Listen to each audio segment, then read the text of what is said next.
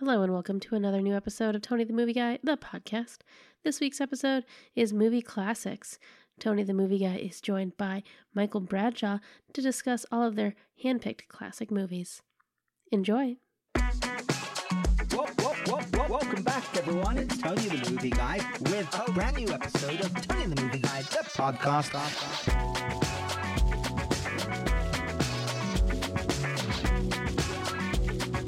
Tony the Movie Guy, the podcast.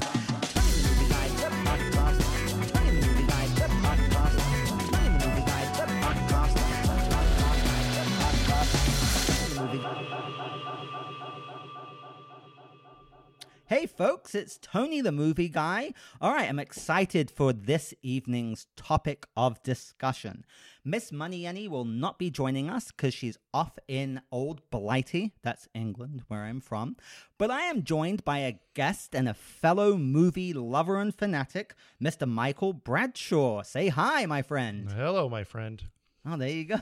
That was very literal. All right, so Michael, I'm excited to have you on the show because you're someone I've heard about in the whole LA community. I know you work in, entertainment, TV, film, and actually you picked this topic, didn't you?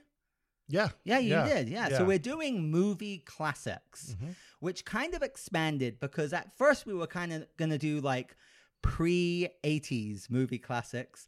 And then it was like, well, how do we do that? And then I was like, oh, shit, we're screwed because I'm like an 80s and 90s kid. So we tried to focus on, obviously, classic films that were pre-80s. But obviously, I think by virtue of our age, a good number of these films are going to be kind of maybe later as well. Right. And we didn't want to be like all the other people. Movie snobs, this is our top 20 AFI list, that's completely filled with movies that people haven't seen or have no reason or want to see. So, but then again, as you said, this is something that I've discussed on this podcast, which is the definition of classic, which is judged over a period of time to be of the highest quality and outstanding of its kind.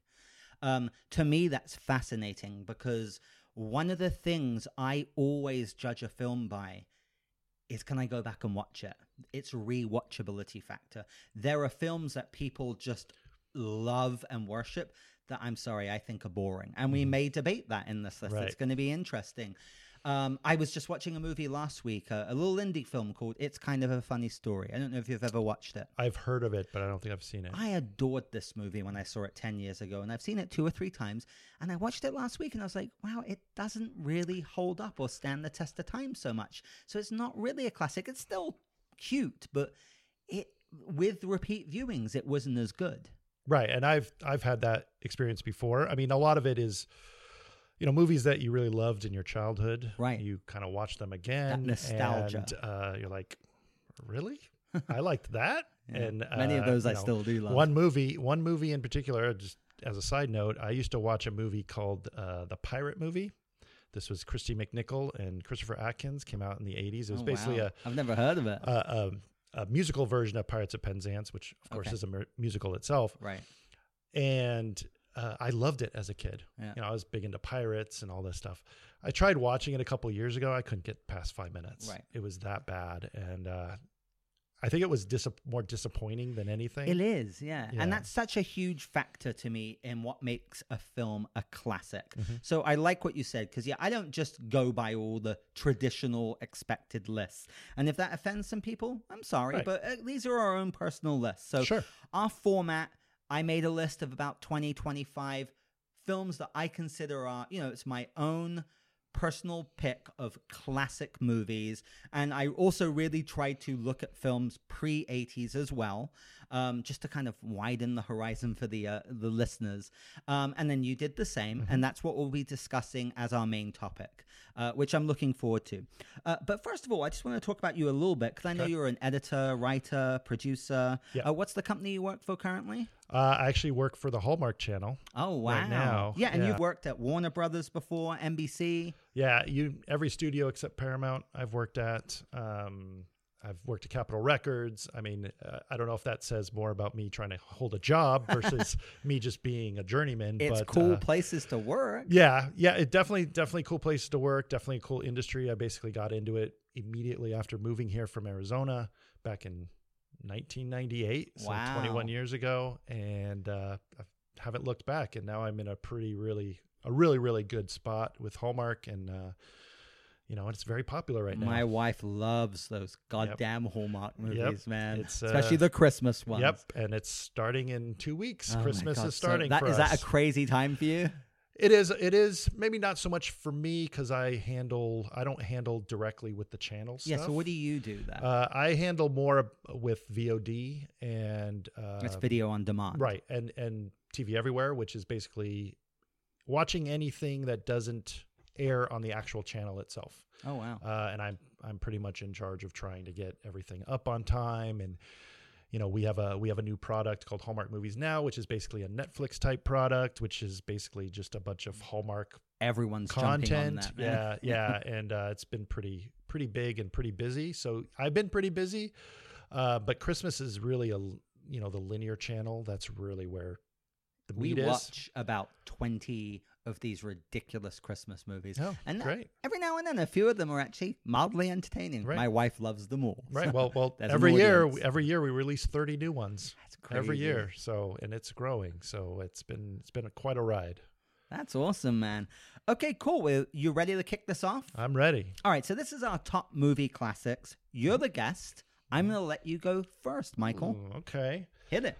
Did we want to do honorable mentions first? No, we'll do honorable mentions at the end. At the end, for sure. Okay, got it. Time allowing, obviously. Right. Okay. So I'm gonna start with my second 10. Okay. So these are ones that I decided to choose mostly based on, like you were saying, stuff that I really enjoyed watching. My first 10 are very much more of the film nerd list. Okay. So my first one that I wanted to just bring up is probably one of my favorite comedies, and that is Mel Brooks' The Young Frankenstein. Oh, it's a great movie. With Gene Wilder, Marty Feldman, Terry Garr, Cloris Leachman, Kenneth Mars, Peter Boyle, Gene Hackman has a cameo in it.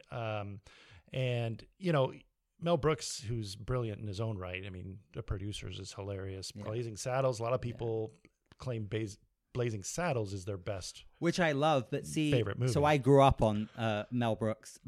I'm a sucker for Spaceballs. Right. And Spaceballs, but I don't know that I could get away with putting it on this list. I just watched it 2 days ago. I was like, I love this. Yeah. I thought about Spaceballs Young as well. Frankenstein is a classic. But Young Frankenstein, just the Frankenstein joke is just like, it makes me laugh no matter how many times you see it. It just makes you laugh. It's in black and white, the way it's shot. Love it. I love black and white. Yeah. It's beautiful. It looks really beautiful. In my first 10, you'll see a lot of black and white. So, and Gene Wilder, man, I loved Gene Marty Wilder. Feldman with those eyes is just really, really hilarious and funny. And you can't really beat it. There's only a few, maybe on one hand you could count the number of comedies that might best it. Do you prefer it over Blazing Saddles? I do. You do? I do like Blazing Saddles, but Young Frankenstein I don't know if it's the horror aspect of it versus the Western parody aspect of it. I love Westerns, but Young Frankenstein, there's just something. Well, also, Blazing Saddles was so risque for its time. It was. Yeah, it was so you watch it now. Well. You watch it now. Of course, it's like, oh yeah, there are some pretty funny, skits in there. Wait here while I whip this out and all that. But there's just something about that cast that just kind of blows you away when you watch it. Yeah, and I remember my dad and my mother, who adore Mel Brooks, sitting me down and screening Young Frankenstein for me when I was a kid. I was like, what the hell is this? Right. And as I got older, I appreciated it more. Yeah. So it's a great pick. Mm-hmm. Okay, good. I'm gonna go basic with my first 10 here. I'm gonna go the other way and just do the kind of obvious ones because I have to. Mm-hmm.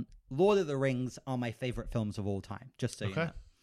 Dead Poets Society is actually my favorite movie of all time. I'm just surprised that a lot of people haven't seen it.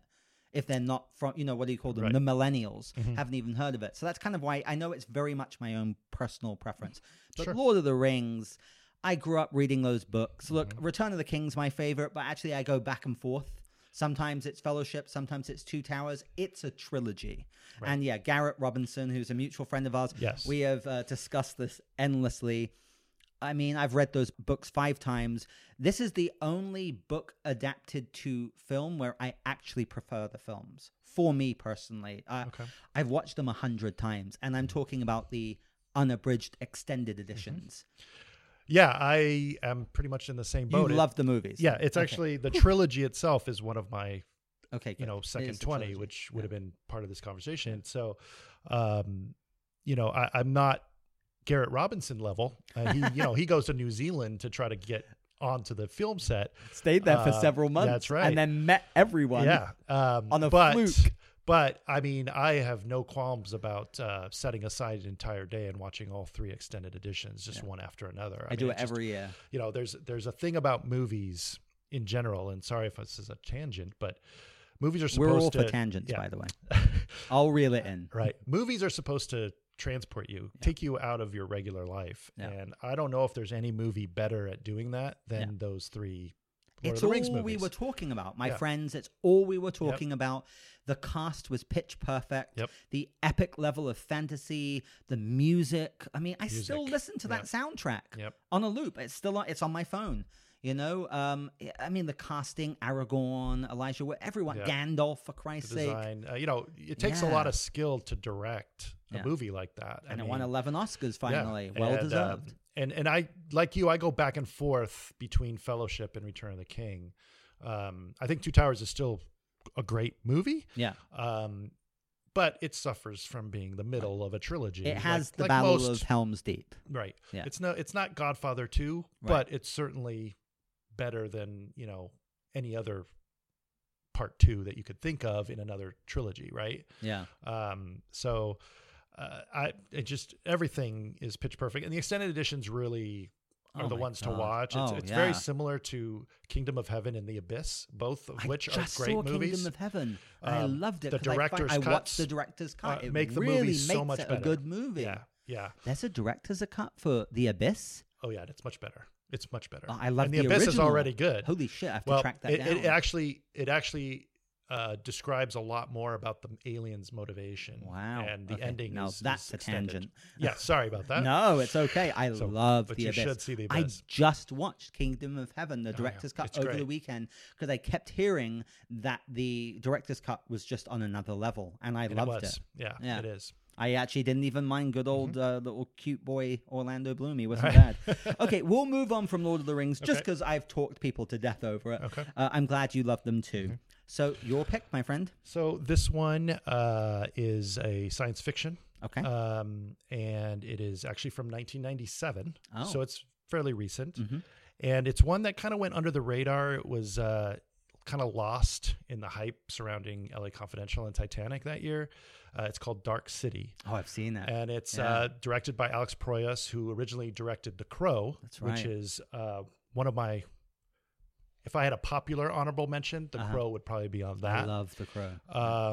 And it's just, the casting, I think the casting was good. Rufus Sewell, William Hurt, Jennifer Connelly, and actually a very, very good Kiefer Sutherland. Kiefer Sutherland's excellent. And you go into it not really knowing exactly what it's going to be. It's like a dark thriller, neo-noir. It's very much neo-noir, and then turns which I into love. sci-fi. And, it turns into something you don't expect. Yeah. And the city itself becomes a character. And I love movies that turn things that you're not expecting to be a character into a character. Yeah. There's a lots of different things. And most of the time that's with cities, right? So, for example, The Crow, a good example, that city, which I think is not overtly stated as Detroit, but the city itself has a the character. Atmosphere. Yeah. So this is the same way. And, you don't exactly know. Kiefer Sutherland just plays this really weird part, right? You don't know if he's a good guy. You don't know if he's a bad guy. And then the actual antagonists are just terrifying. Yeah. Even though there's nothing really overtly horrifying about them. They're not monsters. They look like men. But, you put together some of the nefarious things that they're doing, and you start thinking, what is going on here? And then the payoff is actually really, really great. Yeah, the ending's fantastic. That's why I love people's subjectives lists.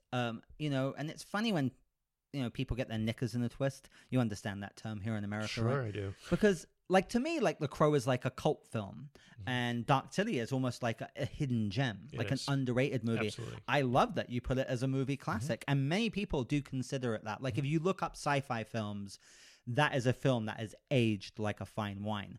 But when I watched it in 1997, I loved it. Right. I really enjoyed it. So great choice. Okay, good. Again, I'm just going to go through my boring list. Star Wars, obviously. I have that as well. Empire Strikes Back is like the masterpiece to me, but I am one of those guys who I revere the original trilogy. I just watched a 7-hour documentary on Star Wars to my wife's huge chagrin like 2 weeks ago. You know, I mean, I'm a total Star Wars geek, Right. but and I like some of the like Force Awakens I loved and so on, and I've got different opinions and other things, prequels. But that original trilogy, even Return of the Jedi, I adore. Yeah. What really depresses me is that you had to say even Return of the Jedi. Right. Right. I actually love Return of the Jedi. People shit on it, though. Now, granted, the Ewoks aren't exactly. I love them. You know, they're not exactly stormtroopers, right? No. But I mean, you Kids, can't really man, they fault had to George appeal to the Lucas. You know, kids, he's yeah. trying to do that. I'm not a huge George Lucas fan because of what he did with the prequel, but Right. but I actually really enjoy it. I think Yeah. the three movies as a whole, I think an overarching story, it's very close to Lord of the Rings, right? Absolutely. So Lord of the Rings as a whole, if you take all three movies and put them into one, Right. is really a great epic and really, really interesting and fun. And I Yeah. think Star Wars is the same way, Yeah. even Return of the Jedi. Right. Well, the thing about Return of the Jedi for me is a lot of people don't talk about it, but Luke Skywalker, his journey, Yep. you see him as the badass Jedi in Return of the Jedi. Right. Compare him to that beginning film, and you know, but Taji Uncle... Station to Yeah, pick yeah. up some power converters. Exactly. Everyone Yeah. makes fun of that. Right. And at the end, he's just a total badass. And I love it. And I like the Ewoks, man. Oh, And yeah. Anyway, good. So that's Star Wars. Again, I've done episodes devoted entirely to Star Wars, but they're science fiction classics. Right. Empire is almost a perfect movie, if not a perfect movie to me. The biggest twist, you know, it's just so damn good. I agree. But I love them all. Yeah, I mean, I just the structure of that movie is so well done. Oh, yeah. I think that a lot of that is not just George Lucas, but Irvin Kershner, who directed it. Right. He actually does a really great job. I mean, Lando is a really great character. Lando Calrissian. You know, and they really, really flesh out Chewbacca in that right, movie. yeah. It just all around is just really And great. it gave you "I love you." I know. I know. You Yeah. know? And Great lines. it's tattooed on me. My wife has the Nice. other one. Nice. All right, man. Go ahead. All right, I'm going to go Hong Kong martial arts right now. This is my favorite Hong Kong martial arts movie. It's from 1993, and it's called Fist of Legend. I've seen it. All right, this is Jet Li Yeah. at his best. This is his prime. Basically, it is a telling of a kung fu master. I don't think it's kung fu. I don't remember what the actual kind of kung fu it is, but his name is Chen Zhen. It's basically a remake of Fists of Fury, the Bruce Lee movie. Right. I actually prefer the Fist of Legend one better, only because I'm a huge fan of Jet Li. I mean, I love him. I love Bruce Lee Yeah, too. though. and He the paved fights, way. the fights are great. There's no special effects, so they don't have to rely on wires, which is the one thing about Hong Kong martial arts movie I don't like the really wire care stuff. for. I agree. And he's very much a physical specimen. He's very small. I mean, he's Yeah. like 5'4" or something Yeah, like yeah. that. But man, he can fight, and he's intimidating, and he just seems like, and you get to like him, Yeah. right? He's you know, he's in Japan. He's studying there. He's met a Japanese girl and fallen for her, and he goes back to China when he finds out that Japan is invading, and you know, there's a lot of prejudice because the Japanese are portrayed as pretty evil, yet he has a Japanese girlfriend, and you know, a lot of fighting ensues, but it's just a great representation of the genre that's actually been around for a very long time, since the 70s, right? So I'm not so sure. I mean, most today's kung fu movie is basically the historical epic, right? So this was back when this is historical, but it's not as grand. It's more. It could be more of a personal kind of smaller movie, for lack of a better term. Yeah, but I enjoyed it. But it's a great movie. Awesome. And Jet Li's the man. Yeah. It makes me sad. They posted this thing, goddamn social media. I don't know why I look at it of like, you'll get sad when you look at what your heroes look like now. Cause like he had a bout of cancer or something recently and there are pictures of him. I think he's on the recovery and men now, but it's like, he's 60. Come on. Yeah. Right. All right, man. All right. I'm going to roll through mine. The Dark Knight. So The Dark Knight is, I'll watch, I think this is the movie I will watch more than any other movie. I have a problem. Like I will watch it and then watch it again the same day for some reason. Do you like The Dark Knight? I do. Right? It's on my maybe runner-ups, making your runner-ups. I guess you could say mentions. that it is the Batman movie, the definitive Batman movie to me. Yeah.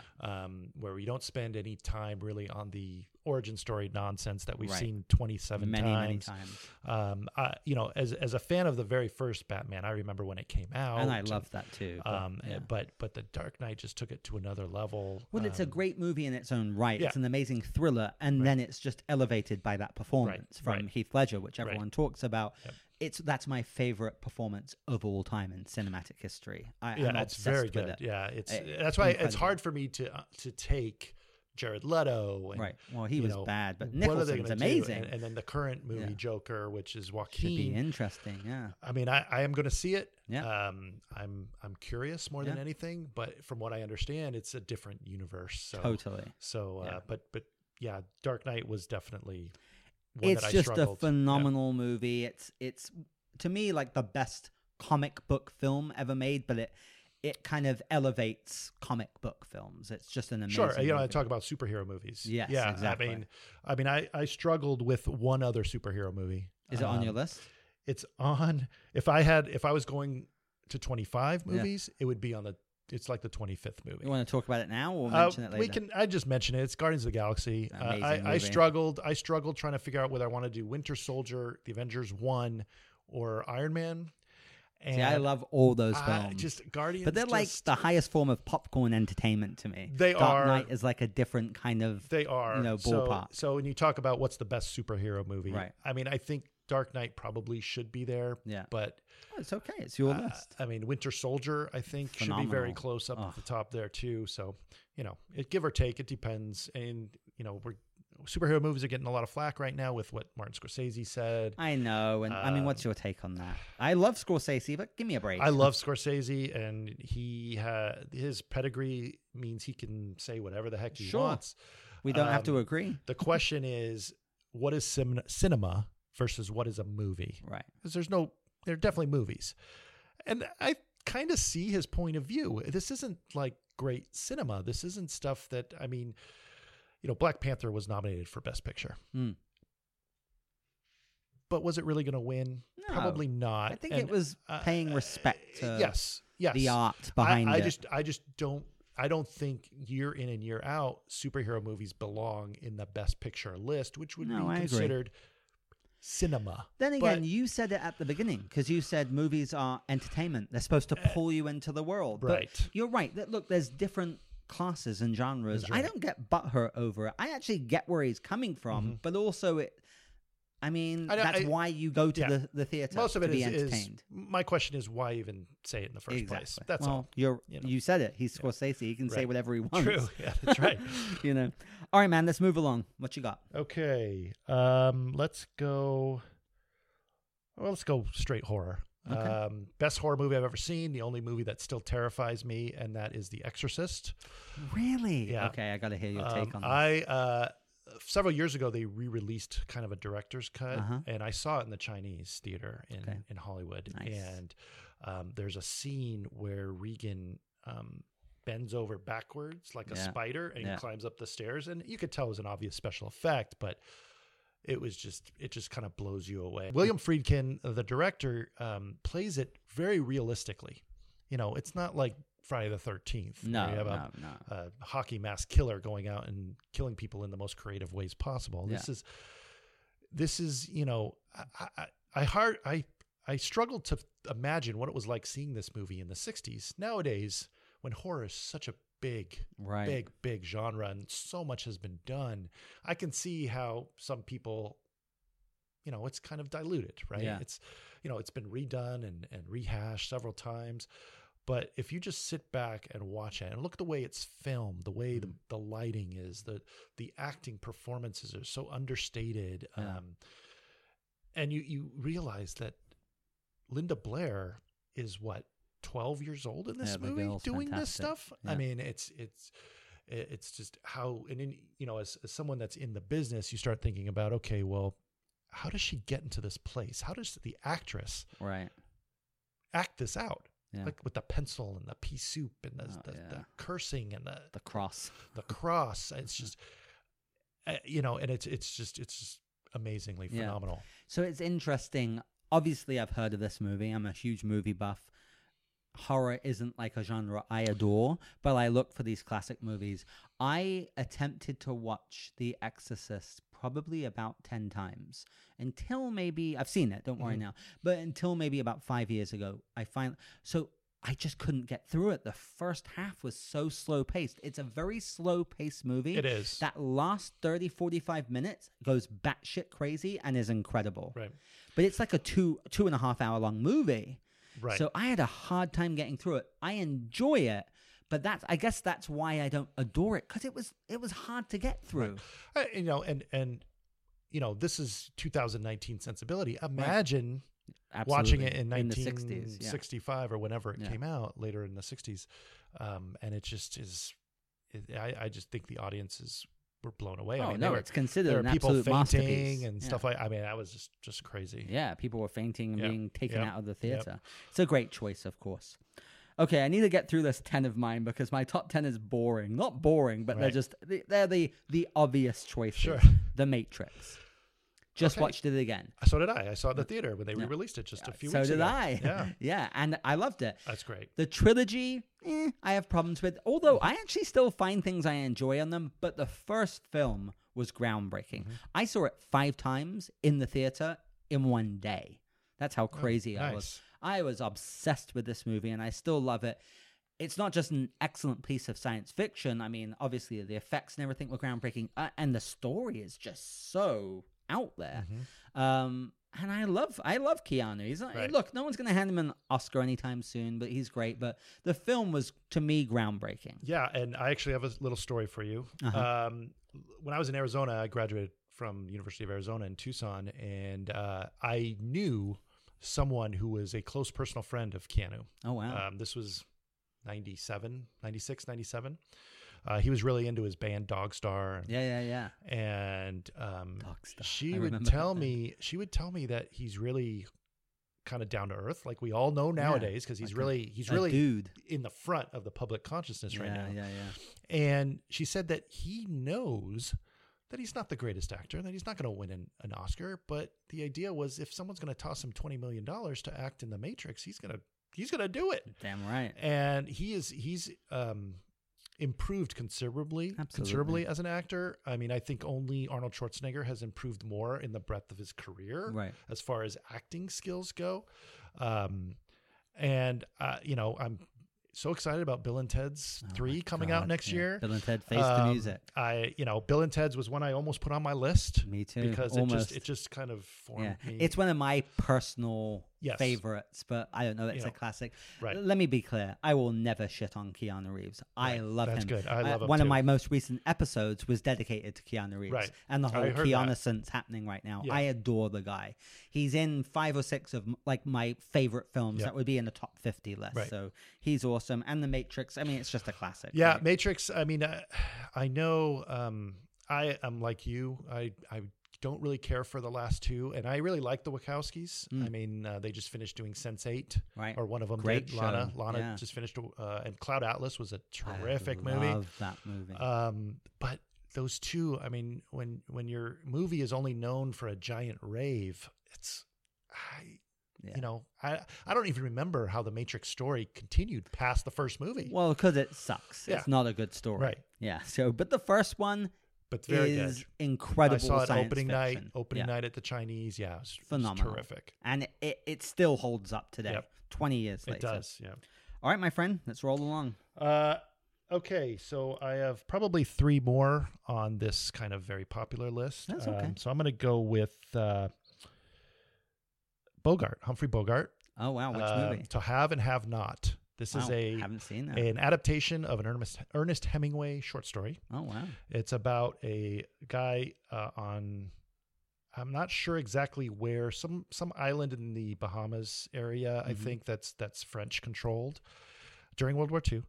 And he basically takes fishermen out, big game fishermen, and he gets involved in Vichy France, which is, you know, the Nazi sympathizers versus the non-Nazi sympathizers. There's a prison called Devil's Island that's nearby, and there's intrigue. But really, the reason why this movie is so great is because of Lauren Bacall.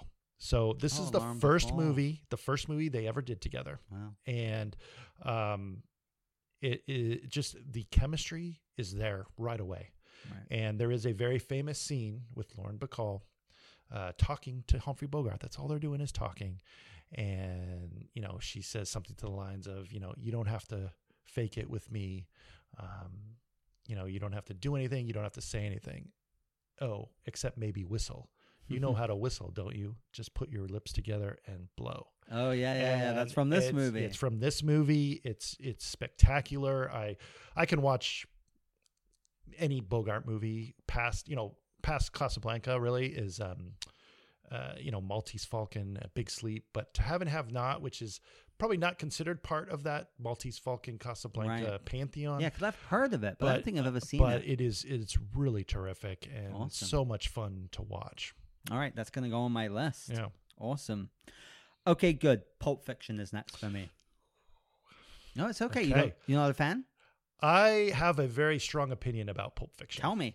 So that's why I do the show, Michael. It's okay. You're in a safe space. So when it came out, I was all for it. Okay. I was like, it's got to be Forrest Gump. It's got to win the Academy Award. Over the years, though, I actually believe in the last 20 years, it's the most overrated film of all time. Really? In the last 20 years. See, I've gone the other way. When everyone loved it, I didn't really get it, didn't really understand it, and it's a film that's grown for me. I adore it. But that's okay.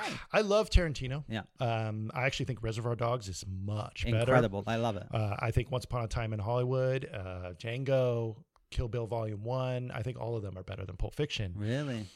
The problem with Pulp Fiction is it had 2 really good sections that are surrounding a section that's not as good. Right. And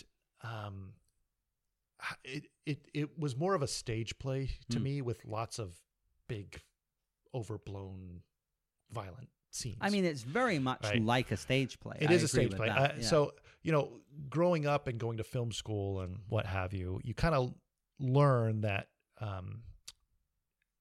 story construction includes progressing the story as much as you can. Right. There is so much dialogue in Pulp Fiction that doesn't progress the story. The whole conversation about the Royale with cheese, which is clever and fun to listen to, but cinematically, it's not cinematic. It's not cinematic to me. The conversation in the diner at the end about pumpkin pie or whatever, about the what is it?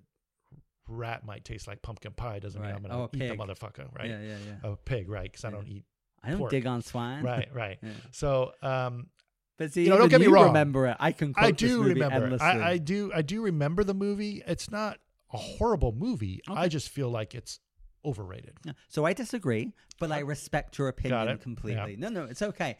I think the thing is, I'd never seen anything like it. And as I said, when it came out, I didn't really know what to think. There were certain things. I loved John Travolta in it as Vincent Vega and the music soundtrack everyone was listening to for months.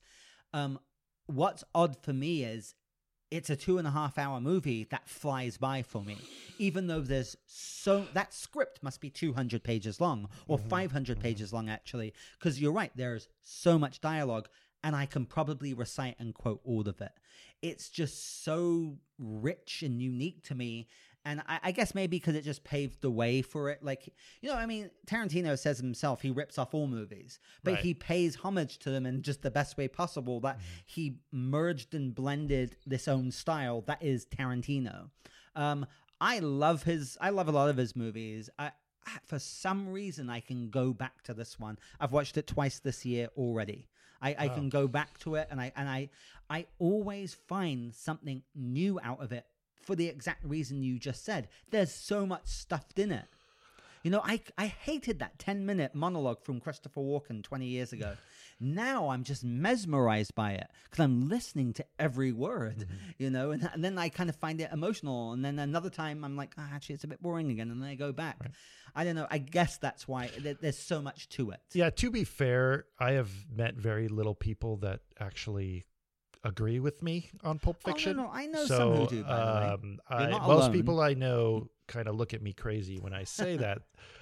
But, it doesn't mean I hate the movie. I don't hate the movie. I still think it deserved to be a Best Picture nominee. Yeah. You have your opinion, and you have all the right to it. Look, on my podcast, it's something I talk about a lot. It's one of the reasons that inspired me to start this podcast is critics can just it's like when people don't like something, they can just go on a roll about it or get really nasty. I'm like, who cares? That's why there's thousands of different types of movies and genres of films for everyone. That's right. Yeah, definitely. Yeah, so it's all good, man. But you might want to one day try it again from a different perspective. How many times have you seen it? Because I've seen it about 25 or 30 times. Probably not that many times, but have you seen it already 5 or 10 easily? Yeah. Oh, okay. Yeah, well, then you're probably not going to change your mind. Right. Because if it's just 1 or 2, you'd be surprised. Right. Yeah. Well, I mean, you kind of gotta wonder. Why did you watch it a dozen times if you don't like it? I liked it back in the day. Oh, okay. I did like it back in the day, but as every viewing progressed, I got it. I thought it was a chore. It was a chore for me to sit through the Uma Thurman scenes. Really? It was a chore. Maybe not as much, but it was a chore to sit through the Bruce Willis stuff. See, I don't think he's great in that. I will agree with you on that. I do love the bookend stuff. I mean, the whole Marvin and the divine act of God, and then the diner and over a bump or something. And shot Marvin in the head. And I absolutely despise Tarantino as an actor, but I do like him in Pulp Fiction. Yeah, he is terrible as an actor. All right, we'll move on from Pulp Fiction. Yeah. It's all good. I love that film. And again, I guess that's why it's a classic, because so many people still talk about it, whether they like it or not. Right. So it obviously has legs. Right. All right, my friend, what you got? All right, I'm going to go Western here. And this is my favorite. I'm a big John Wayne guy. Okay. I've seen most of his larger movies. Which one are you going for? I'm going for Rio Bravo. Okay. I think it's one of the only ones I haven't seen. This is Ricky Nelson, Dean Martin, John Wayne. It's maybe as a kid I saw it. If you've ever seen El Dorado. I've seen that. El Dorado's pretty much a remake of Rio Bravo. Oh, okay. Right. They're very, very similar. I've seen The Searchers and True Grit. Searchers is great. So, thinking about Westerns and Red River and Stagecoach, and there's a lot of lesser Westerns that are really great that he does. Dakota, In Old California, Fighting Kentuckian. And then, of course, he does all his war movies, which are great. They Were Expendables, one of the best war movies ever made. Right. But I had to go with Rio Bravo. Dean Martin, who is underappreciated, I think, as an actor, was actually very good in it. He's a drunk. He's a drunk deputy. And, the story, it's got a younger Ed Asner as as the villain. It's just Anne Margaret is the kind of the love interest. She's very much younger than John Wayne. But, when it's a John Wayne movie, you just kind of forget it. And it just is one of those Westerns, and I'm a big fan of Westerns, and I'm kind of bummed that Westerns have kind of gone away. Yeah. Every now and then they do a great one. Right. And the funny thing is, you think about all the Westerns that come out, and a majority of the ones that come out today are actually really good. You got Tombstone. You've got Open Range, which is amazing. 3:10 to Yuma, 3:10 to Yuma. I mean, even Appaloosa, I like. Appaloosa. That's right. I've read the book. Unforgiven. I've read the book. Phenomenal. Unforgiven. So, It's just a and shame. then they do Magnificent Seven remake, and that was terrible. Well, they shouldn't be remaking. That's right, for the fourth time. Right. So that's Rio my Bravo? Western. Yeah. All right, awesome, man. Okay, good. Let's see. Blade Runner. Oh, okay. Not a fan? I need to revisit it. This is one of the films that I want to revisit because I did like 2049. Yeah, so 2049 will make this list as well soon because I was mesmerized by that movie. Right. And it's so funny that it had the same trajectory where it bombed in the theater. Right. The only difference was it was critically acclaimed. Blade Runner was commercially and critically a huge flop. Yes. And now is revered as like one of the best sci-fi movies of all time. Yeah, I think I was a victim, or Blade Runner's a victim of when I first saw it. Yeah. I believe I first saw it in the mid 80s, so a couple of years after that. 3 years old. And I had probably just seen Aliens, James Cameron's Aliens. I love it. And I love that movie. Yeah. And I saw Blade Runner and I was just like, wow. Well, because it's such a different type of movie. It's such a slow burner. It's a thinking man sci-fi. Neo-noir. And 2049, they notched that whole aspect of it up to a whole new level. Like when the action comes, it's bursting and it's electric, but it's so brief and minimal. Right. I don't know. I love that movie. For some reason, I loved it from the moment I saw it as a kid. I'm not kidding. Here's why Blade Runner is kind of unique for me. It's the first movie I remember watching. Like I was like 3 years old. Nice. You know, and I remember, and I don't know why my parents were letting me watch that movie. And I just love it. And obviously it's got the whole Tears in the Rain, Rutger Hauer speech, which is why it's also so incredible. But I love that movie. And you think about what we've already talked about, and you think about The Crow, and you think about Dark City, and how that very influence is. And I do love that. I mean, I think the reason why I want to revisit it is simply because of. When's the last time you saw it? It's probably been a while. Like more than a decade? Maybe. Oh, wow. Maybe. So this is another one of those ones where Ridley Scott, there's about 5 versions of this film. Yes, so I have all of them. Right. So there's the definitive Ridley Scott version, which is the one you need to watch. Okay. Is that the one without or with the voiceover? I think it's without the voiceover. Okay. I'll be honest with you. I love them all. Remember. Yeah. I like them all. That's the truth. I really do. Great. But I love Blade Runner. It's amazing. All right, man. All right. We'll go classic. This is one of the big screen epics of the 60s. And for a little while, when I was in film school, until I saw my number one movie on this list, was my number one movie. Wow. So now it's fallen out of the top 10, but it's still top 20. And that is William Wyler's Ben-Hur. Oh, wow. So I'm not religious. Charlton Heston. Charlton right? Heston, that's right. And but there's something about this story that it's epic. Yeah, it's very epic. I mean, the chariot race is just spectacular. So that was a film that was on like my list of I must watch. It's like an over 3 hour long movie. It is. As a kid, that was the film, quote unquote, and I know this sounds disrespectful, but this is me as a kid, old people watched, like my parents watched.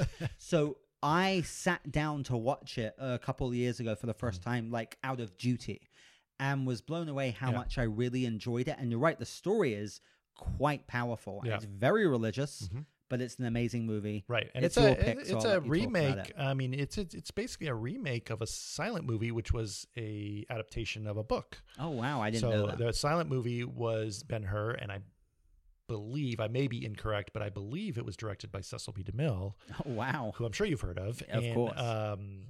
And so William Wyler took this 3 hour long script and made the new Ben-Hur. And, Charlton Heston was kind of the king of epics, right? Yeah, I mean, he did 10 Commandments. Movie guy, he did some epic Westerns and stuff like that. But this was just perfect. He did Wayne's World 2. That's right. Wayne's World 2. One of my favorite scene of Wayne's World 2, actually.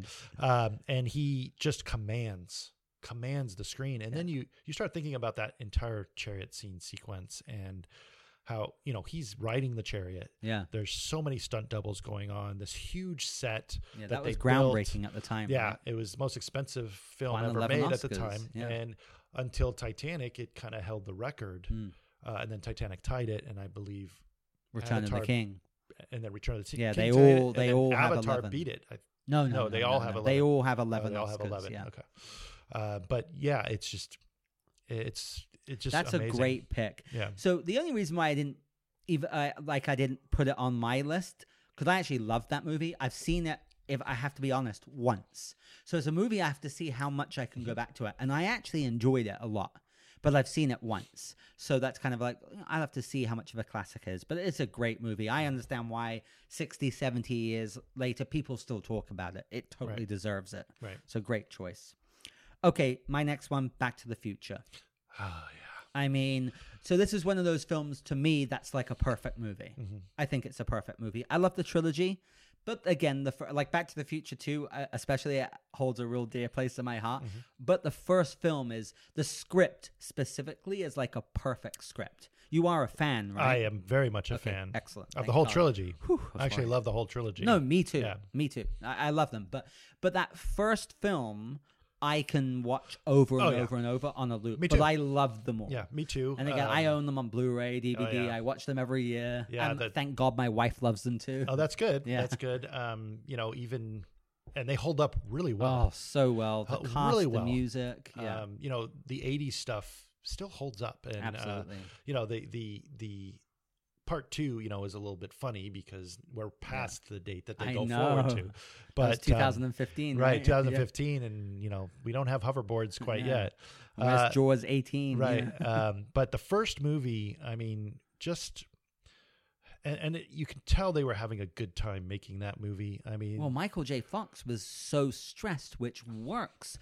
To his Right. Marty is always so flustered because he was like doing double time on that TV show, Family Ties. Family or something. Ties, that's right. And then he was going straight from that set to the film. Right. So the reason why he's flustered all throughout the movie was because he was so stressed, apparently.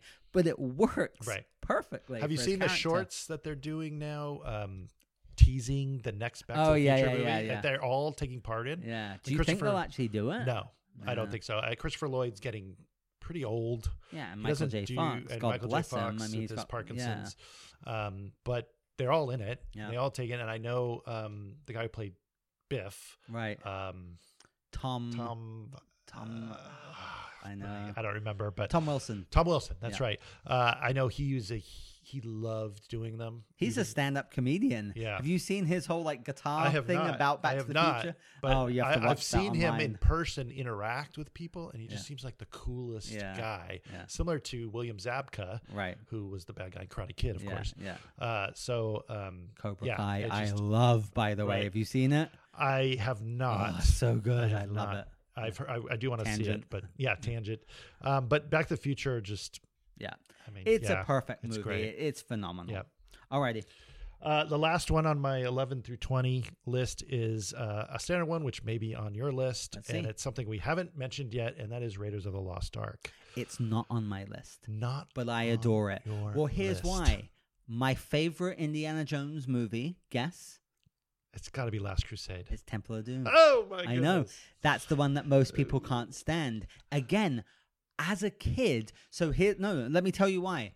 I saw Raiders of the Ark when I was very, very young, 5, 6, and that film scared the hell out of me. 5 or 6. Oh, my gosh. It really scared Melting me. faces. So when I got into Temple of Doom, I was probably like 10, so it was like the perfect age.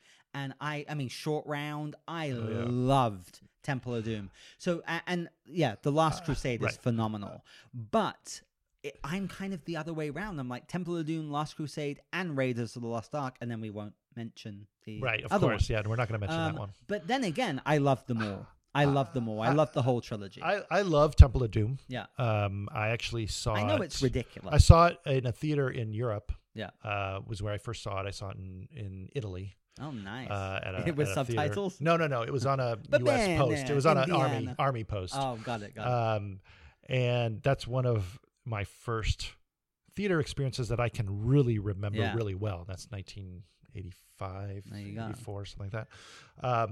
Nostalgia factor. Yeah, and I love important. I love all three of them. Yeah. I'm a very big fan of all three of them. But I go Raiders, Last Crusade, Temple of Doom. Funny. I think because I really love the idea of Nazis as bad guys. Of course. Well, again, now that I go back to Raiders of the Lost Ark, this film is the set phenomenal. Pieces are just, you got the opening, You've got the bizarre fight. You've got the Himalayan fight.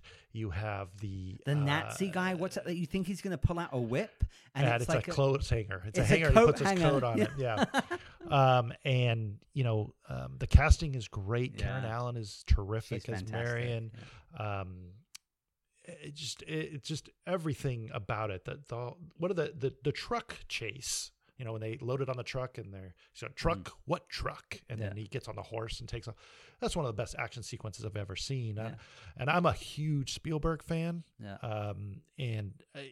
Between Raiders and Close Encounters. He's my favorite director. And even some of his recent stuff, Ready Player One, I think was amazing. I loved it. Thank you. A lot of people didn't like that. I loved it. Yeah. And that was pure popcorn entertainment. That's what it was supposed to be. Raiders, to me, might not be his number one film. We'll be talking later about that, but it's certainly probably my favorite popcorn movie of all time. I mean, I adore it. More than Star Wars. More than Star Wars. Really? Wow. Probably more than Lord of the Rings. Wow. Yeah. See, it's hard for me to shit on Raiders of the Lost Ark because I love it. Right. But I would put Star Wars and Lord of the Rings above it. Sure. But it would probably be right after. That'd be almost equal, right? Exactly. They're almost equal. Exactly. Yeah. Fantastic pick. All right, let's see. My next one, Goodfellas. Ooh, okay. So Goodfellas is my favorite mob movie of all time, over Godfather. Oh, and I've seen Godfather many times. Okay. Also, I'll just throw it out there now. I don't love Godfather Part 2 like everyone else does. It's a good movie. I love De Niro. De Niro's story is what makes that film incredible for me. Godfather, I love. It's fantastic. But it's 4 fucking hours, and it's tough to get through, and I've watched it 3 times. And I won't lie, the first time was the only time I truly enjoyed it, where I was just like, wow. The other times was a bit of a slog. That's just the truth. Okay. And I go back to that classic definition, it's got to kind of stand the test of time and that rewatchability factor. I don't know what it is about Goodfellas. That movie is almost 3 hours long. I adore it from start to finish. I've seen it this year, last year, 25 times easily. Pesci, Liotta, De Niro, Lorraine Bracco is phenomenal. I love that movie. And then you've got Sam Jackson shows up in that movie and all kinds of people. I don't know. Well, it's also a masterclass in filmmaking, right? That whole opening shot through the cabana. He does the zoom out, push in. That became very popular after that. Yeah. I mean, Scorsese's interesting, and we have a lot of Scorsese to talk about as well. We probably will revisit the Godfather discussion as well. But Goodfellas was not on my list. It's okay. You like the film. I do love it. Yeah. I do love it. To me, it is a little long. I do like Ray Liotta. And the Godfather's not? Godfather's 4 hours long. I mean, you'll see from my great my list. Movie doesn't matter how long it is; it will fly by. That's exactly the rule, right? Exactly. And I it's not that I don't think Goodfellas is great. I think it is great. Yeah. There are at least 2 movies that I prefer over Goodfellas that are Scorsese movies. Wow. Okay. So, and we'll talk about those. Sure. Yeah. All right, my friend. All right. So you want me to go into my number 10? Sure. You just rock and roll. All right. My number just keep 10, going back and forth. My number 10 is Spielberg's best movie. Which one? And that is 1993's Schindler's List. Oh, I totally agree. That was in the theaters this summer. I went and saw it in the theater again. I just breathless. It's on my list. This film it's a film that you have to watch. Mm-hmm. This is okay. We have a bit of a joke about this, which it might be in a bit bad taste because for some reason, this is quite a rewatchable film in our household. My wife loves this movie. So we make fun of her about how she, and she loves that whole part of the movie, goodbye, Jews, and there's a whole joke from a comedian about that. Yeah. But that's got nothing to do with what we're... It's just the film itself is phenomenal. We've watched it about 5 or 6 times in the last couple of years. I introduced her to it and she loves it. But as history, this is such an important, vital movie. And it's a rough movie, but it's incredible. It's a masterpiece. Yeah, it is tough to watch. It is. But this goes back to our original discussion about black and white. Yeah. It's beautiful black and white. And that one But red. that really puts it over the top for me. I mean, like I said, I love black and white, but when he put that, and in 1993, you don't see that very often. No. They ended up perfecting it with Pleasantville, another movie which I love. I love Pleasantville. And but seeing that little girl in the red dress and knowing what it signifies, and then upon repeated viewings, knowing what's going to happen. Yeah. With that little girl. Yeah. It's heartbreaking. And I mean, I agree. It's without a doubt Spielberg's best movie. Yes. I think it's his masterpiece. It still is. He well deserved the Oscars for it. I think Liam Neeson's incredible in that movie. That breakdown sequence at the end when they give him the ring. Yep. Oh, and then fucking Ralph Fiennes as Eamon Gurth. Yeah. Oh my yeah, God. The menace and the seething rage that he has and is just no remorse nothing, at the end when they hang him. Spoilers. Nothing. Yeah, it's but it put all those elements together, and Ben Kingsley and Beth Davids phenomenally. She's fantastic, great in it. And then the end they have the Schindler Jews walking and placing a stone on his grave. By the way, it was my next one. It was. Well, hey, there we go. There's one of our overlaps. We haven't had a lot of overlaps yet, we haven't. Nice. So got to watch out for the time, but it's great. Right. I love your choice. And Schindler's List. It's a masterpiece. I think that film should be required viewing in schools. Yes. I truly do. Yeah. It's a masterclass in acting and filmmaking, but it's such an important story to tell, and I don't think it's being told better. Right. It's phenomenal. And also the end where all the survivors in real life go to his grave and put the rose or the rock on his grave. On his grave. It's just and the actors do too. Yeah, that played them. It's the actors next to who played them. Yeah, it's just great. so impactful. All right, fantastic. So my next one is The Shawshank Redemption. Okay, that's a great choice. I adore this movie. So what's your take on that? So Shawshank Redemption was on my runner-ups. My friend.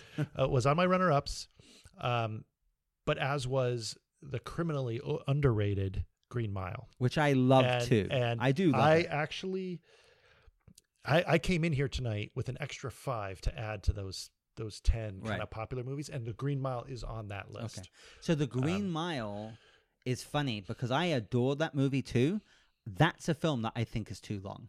I think you cut off 30 minutes on that movie and it would be on par with Shawshank with me, because that film is phenomenal. But it goes on and on at the end. Again, just my opinion. Yeah, I obviously I disagree with that. Course, yeah. I actually love the bookend story. I've read the book that Stephen King I've book read it, that's based on, and it is a little bit different. The framing story is much more involved. Right. One of the guys that work at the nursing home actually is like Percy, the sadistic guard. We're talking about Green Mile. We need to talk about Shawshank, but so funny. But it's okay, Shawshank, though. That's what we do. To me, even though it's not on my list, I think Shawshank does fit into one of that category of the perfect film. Oh, absolutely. And that film bombed when it came out. Well, I mean, think about it. Yeah. It's called The Shawshank Redemption, No one and knew it's what it based on a was. short story that Stephen King wrote that no one knew about. Right. And it was Tim Robbins, who wasn't really a household name at the time. Right. Morgan Freeman. Yeah. But I actually saw it in the theater. Yeah, me too. When it came out, a friend of mine took me there for my birthday to see it, and I was blown away by that movie. And I actually think that year, which I believe was the Pulp Fiction Forrest Gump year, Shawshank should have won the Best Picture that year. Yeah, I agree. I mean, I adore this movie, and again, it's a 3-hour movie. It flies by, and it's not one of those action-packed films. It's just it's such a beautiful film. The villain is just so delicious. Yeah. Well, the ending is appropriately happy. Yeah. And it's a happy ending. And I know a lot of people say, happy endings, I don't like happy endings. But there's a reason why Shawshank Redemption is number 1 in IMDb's top 250. Yeah. I adore that movie. It's fantastic. The twist, and then the relationship between Red and Morgan Freeman's phenomenal. His voiceover, I mean, has made him so, iconic. I know. It's an amazing movie. All right, my friend. All right. Let's go with my number 9. This is another Scorsese film. This is Raging Bull. This is I adore Robert De Niro. It's not on my list. As Jake LaMotta. I've seen it twice. It's not a rewatchable movie in my opinion. He's outstanding in it. Yeah, De Niro. The acting is it's crazy. He won good. the Oscar. Well deserved. I mean, Kathy Moriarty Pesci, and Joe Pesci. Kathy Moriarty is pretty drop dead amazing in that gorgeous, movie. And it just the choreography of the fights, of the boxing scenes is groundbreaking. Amazing. You know, Scorsese really took the Rocky formula and in the ring and really upped the ante. I need to go back and watch it. It's been about 10 years. Yeah, it's phenomenal. I loved it, and I thought he was outstanding. Yep. I haven't gone back to it like other films. Right. I think that's De Niro's best performance. Yeah. I need to watch it because who knows? I might watch it and go, "Holy shit, this really is incredible!" Because I loved it when it came out. Okay, good. The next one for me, this film I watched with my parents when I was a kid, and I've adored it ever since. This is Dustin Hoffman, The Graduate. Oh, good. That's great. I adore this movie. It's one of those quote unquote old movies. I mean, it's from the 60s, but still, it was one of those first really old movies. Again, I know the 60s isn't that old, but for me, for some reason, it felt like there were very few from that era that I loved so much, and this was one of the first. Right. I don't know. He was such an unlikely lead actor. I was so mesmerized by Hoffman, the whole Simon and Garfunkel soundtrack, the obviously Mrs. Robinson, but also the girl who's in like Butch Cassidy and the Sundance Kid, who's the girl he falls in love with. I had such a crush on her. She was just drop dead gorgeous. And then the whole iconic ending. Oh yeah, the ending is crazy. It's incredible. Kind of eerie. It's spooky, but I love. But love spoiler alert. You know that they're not going to last. That's I think. That's what's amazing by it. Just pay attention to the look on their face. Right. Before it goes to black. Yeah. Just look at the looks on their face. So they're all happy. Yeah. And all of a sudden the smiles reality fade sinks in. Yeah. And go to black. Yeah. And it's just like that's what I think. I think it's young love. They'll spend a little bit of time together, a little break up, and was it worth it? I don't know. But the movie was incredible. It's Mike Nichols as well, who's a great director. And I was just, I don't know, I was in love with Hoffman since that film, and I saw it as a kid. I adore The Graduate, and obviously, Mrs. Robinson, the UCG right? and Bancroft, right? The really cool camera shot under her leg. Yeah. I mean, the poster is so iconic. Yeah. Okay, my friend. So my number 8 is our return, and that is The Godfather. Okay, good. On my list. Part 1. It is. It's a masterpiece. It's one of those movies that is long but doesn't seem long. The acting is incredible. I actually really like Al Pacino in this movie. Phenomenal. James Caan is crazy, amazing, and Robert Duvall. Robert Duvall, who's great. I mean, what about Marlon Brando? Marlon Brando, of course, won the Oscar. Yeah, and it just, this is Coppola's best movie. And the girl from Rocky, Talia Shire. Talia Shire, Diane Keaton. That's right. Plays Al Pacino's The cast is girlfriend. outstanding. Yeah, outstanding cast, outstanding direction. Pacino stands out for me. Because that loss of innocence, right, and that's the big thing. Yeah. And when he shoots the cop in the Italian restaurant, that really is what puts him over the edge. And a lot of it has to do with it's just so well done. Yeah, so well done. Real. The Sonny's death scene, James Caan's death scene, is just like, oh, geez, crazy. Out of nowhere, you're like, oh crap. It just. And how Al Pacino becomes the Godfather at the end is just really great. It's a beautiful movie. I adore it. The first time I saw it, I was like, okay, this is a masterpiece. But I've seen it 2 or 3 times, and I can't lie that it's a little bit of a slog to get through. Like when Pacino goes off to Italy because they're worried that he's gonna be assassinated, and that kind of loses. And then the whole thing with his wife, and then she gets killed, and it I don't know. I mean, again, what is it? It's a 4-hour movie, right? It is. Yeah. I do see where you're coming from. The last time I watched it, the wedding is like 40 minutes, but it's great because it's intercut with the whole conversation with. I'm gonna give you an offer you can't refuse. He did the whole mouth and everything. What was I gonna say? The last time I watched the movie was probably, I don't know, 5-6 years ago, something like that. I went into it kind of dreading the whole Italy part. Right. But then I sat down and I was like, you know what? This isn't as bad, even though I knew what was going to happen to his wife. Right. It didn't take that long. Certainly screen time, it wasn't that long. Right. Obviously, over the length of the picture, it does take some time because it's intercut with the other stuff. But, but I just, that movie flies by. Look, it's a masterpiece. I love it. It's fantastic. We talk about my favorite mafia movies. It's number 2 for me. Sure. Just because I love Goodfellas so much. But sure. Which is fine. Yeah. Again, I think the difference is I've seen it 3 times. I've seen Goodfellas 20 times, and I could watch it tomorrow. Right. The Godfather, I'd have to be like, all right, let's cancel our schedule. Right. Let's get ready. I have to kind of sit down and prepare myself for it. That's the only difference. But it's must-see cinema. It's fantastic. Okay, my friend, I guess it's my go, right? Let's see. Okay, One Flew Over the Cuckoo's Nest. Oh, yes. Another one of those films that I actually love the movie, but you're right. It's Jack Nicholson's performance. So I did this play as a kid in school, and I played his character, and I read the book and was obsessed with it. And I saw the film, and it just blew me away. Many people don't know. I mean, you've got a young Christopher Lloyd in this film. That's right, Danny DeVito. All these actors who were like part of the insane asylum. And then Jack Nicholson is just phenomenal. Yeah. But then Nurse.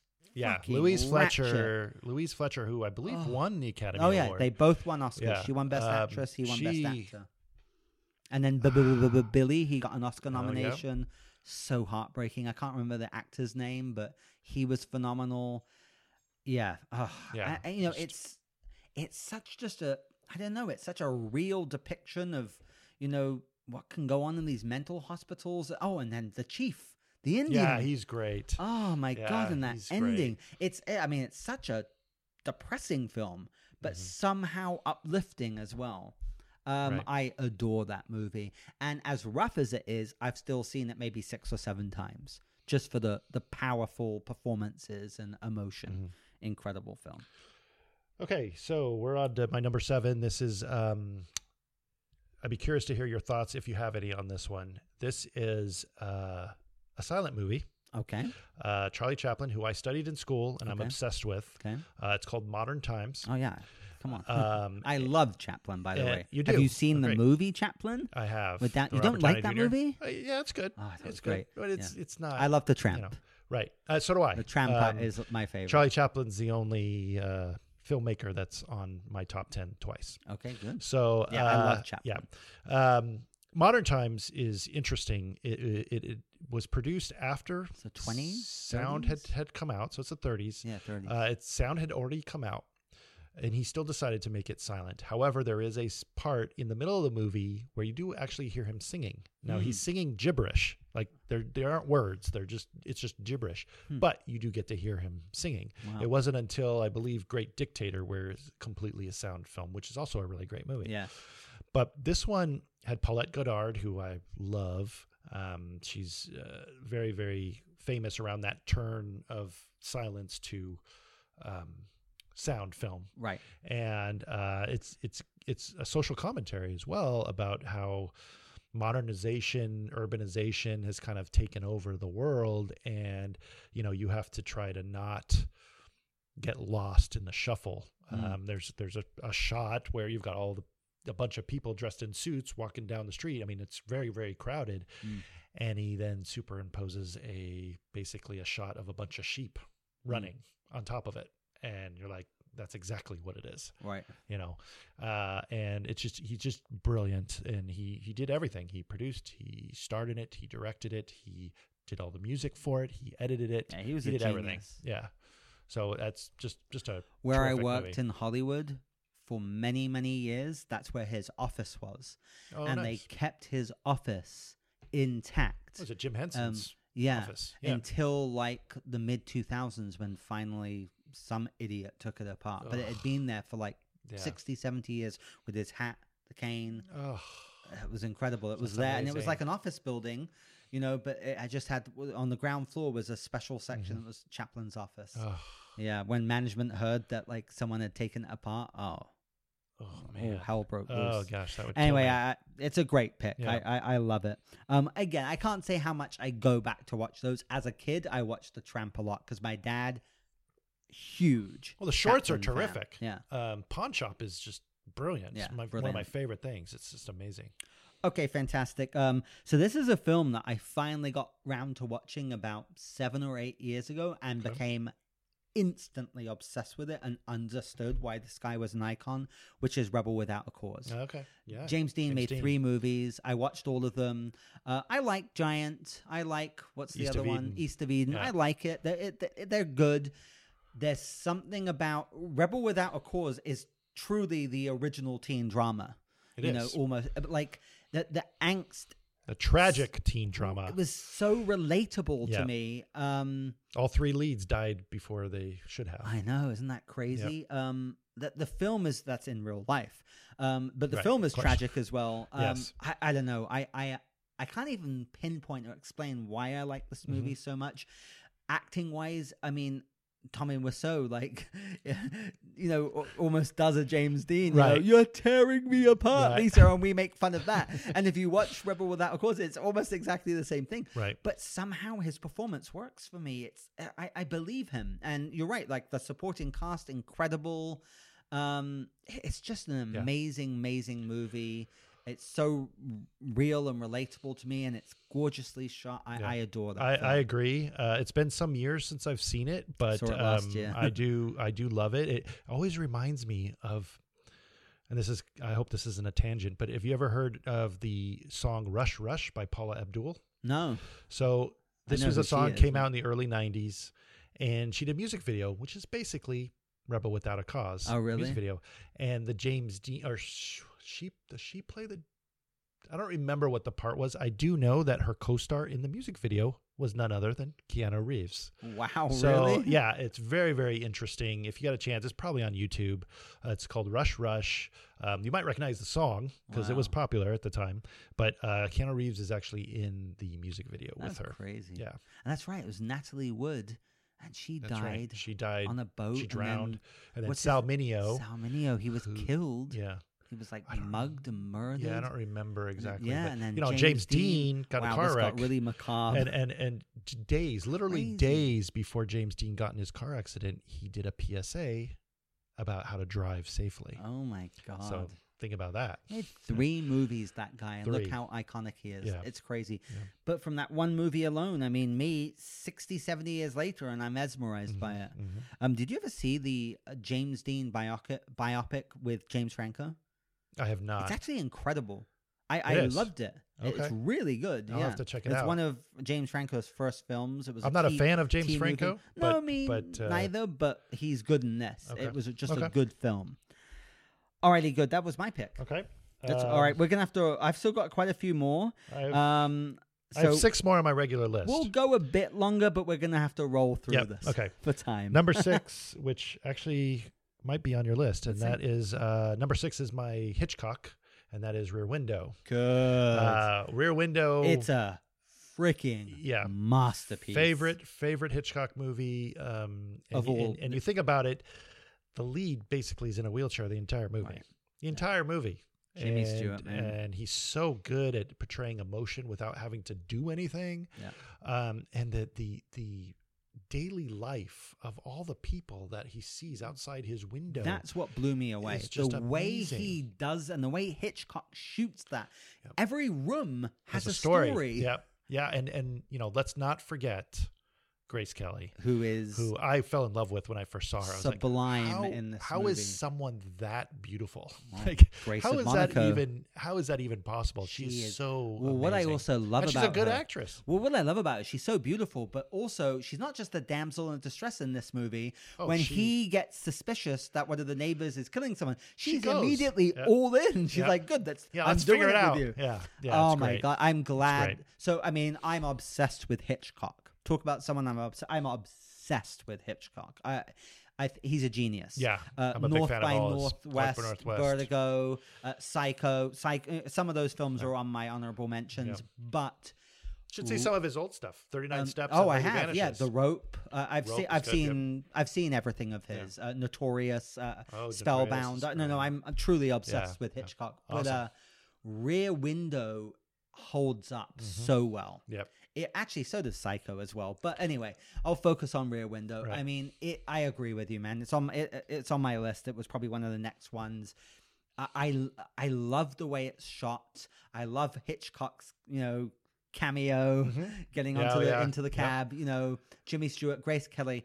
But actually what transcends all of that is what you mentioned, how what's going on in each room has its own storyline from start to finish. Great. Yeah. Like each one, like the girl who's working out with the won't she cheat on her boyfriend when he comes back from the army, and the lonely guy and the other girl. Yeah, just great. It's phenomenal. I'm really happy that's your favorite. Such a great film. Okay, let's see. What do I have? Oh, that was next on my list. Okay, well, that's you go. So funny. Okay, I'm a bit ashamed that this is so low. Lawrence of Arabia. Oh. Is it on your list? It is not. Shame. It is not. It's on my runner-up list. But as a piece of filmmaking, I had Ben-Hur on there.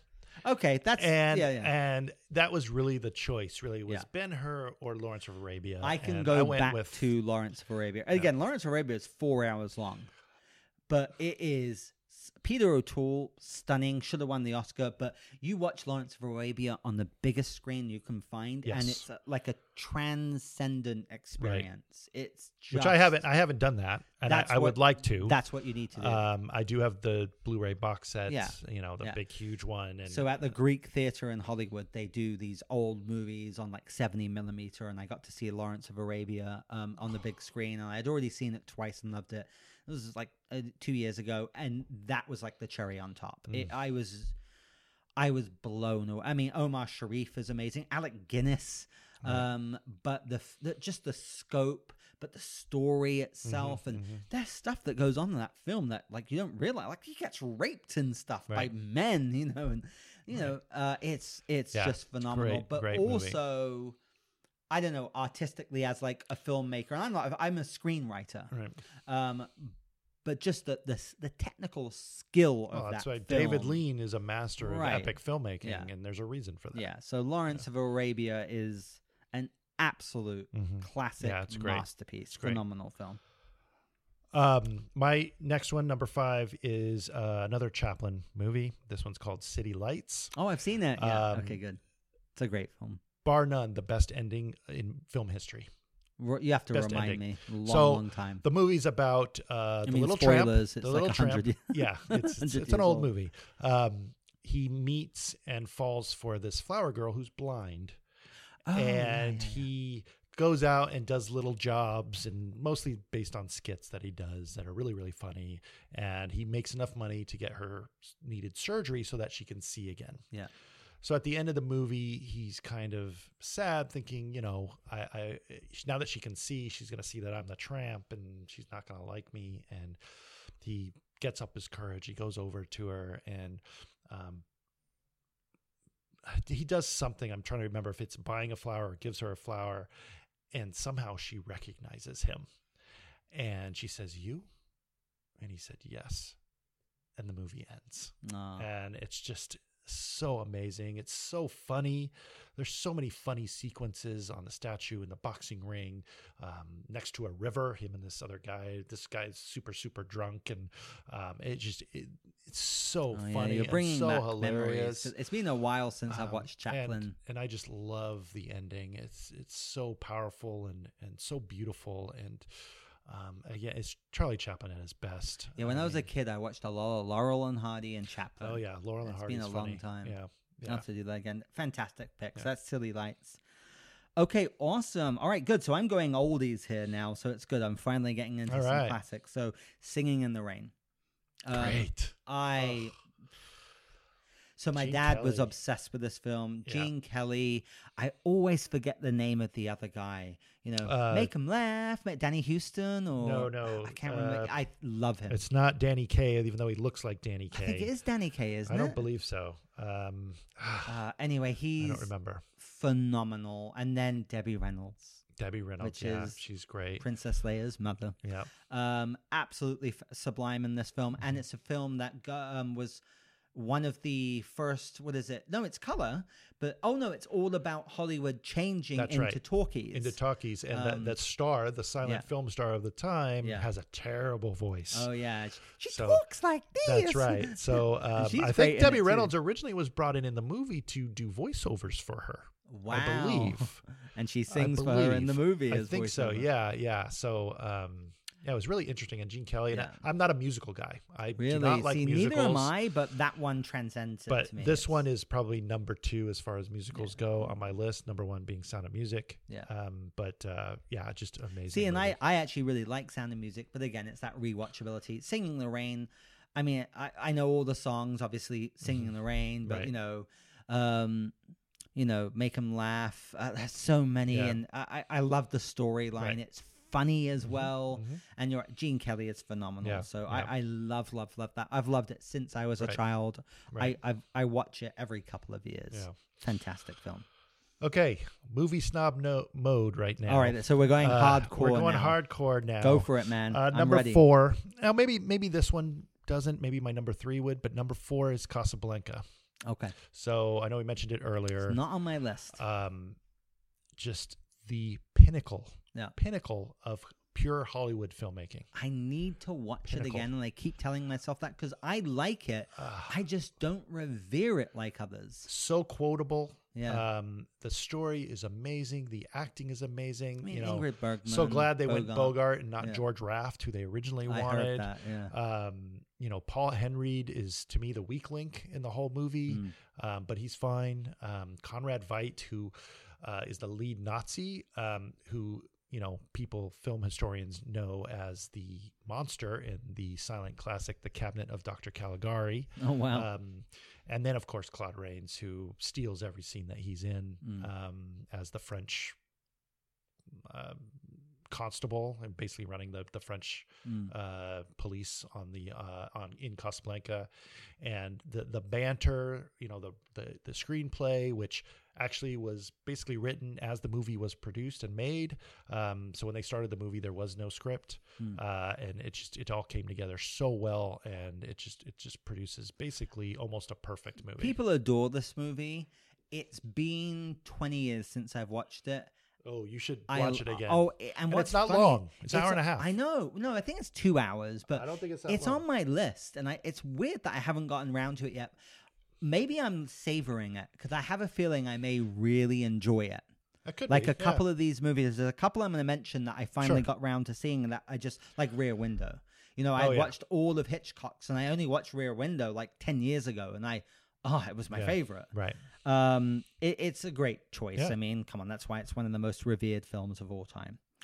Okay, good. Let's see. For some reason, I'm still on the musical kick. The Wizard of Oz. Oh, yeah. I think it's I really, truly think it's a masterpiece. I think Judy Garland's incredible. The Wicked Witch of the West scared the shit out of me. It's so quotable. Stupid monkeys. Yeah, but the way the film is done in black and white, and the same actress is playing the Wicked Witch of the West, who's like the nasty neighbor, and then the tornado, and then it moves into color, and then the screen expands. Again, watch this on a big screen. Yeah, just phenomenal. It's phenomenal. And Judy Garland is just it's an incredible film. I absolutely adore it. I think it's fantastic. Yeah, I know they run it, or they used to run it every year around Christmas on network television. Which, really, yeah. I can't watch a movie on network television anymore because I can't handle commercials or edit it. Right. But I don't. This is the type of movie that there's no way you're not going to grow up with it. Right. It's just every kid has got to see this movie. Yep. But it blew me away. I saw it. It had been a long time since I had seen it, and I saw it a couple of years ago again, and I was like, wow, it really holds up. Yeah. It's nearly 100 years old. Yeah. It's 1939. It's amazing. And it's phenomenal. Yeah, amazing. All right, my friend. Okay, number 3. Here we're in the really movie snob. That's going to be what generally is considered the number 1 American film of all time, Citizen Kane. So now here let me preamble this first have issues. and say it's not a rewatchable film.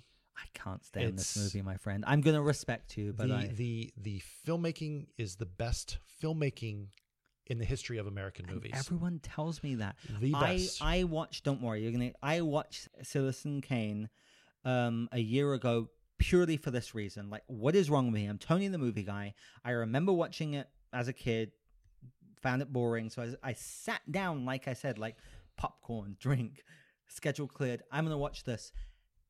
And I just found it so boring, and I don't know why.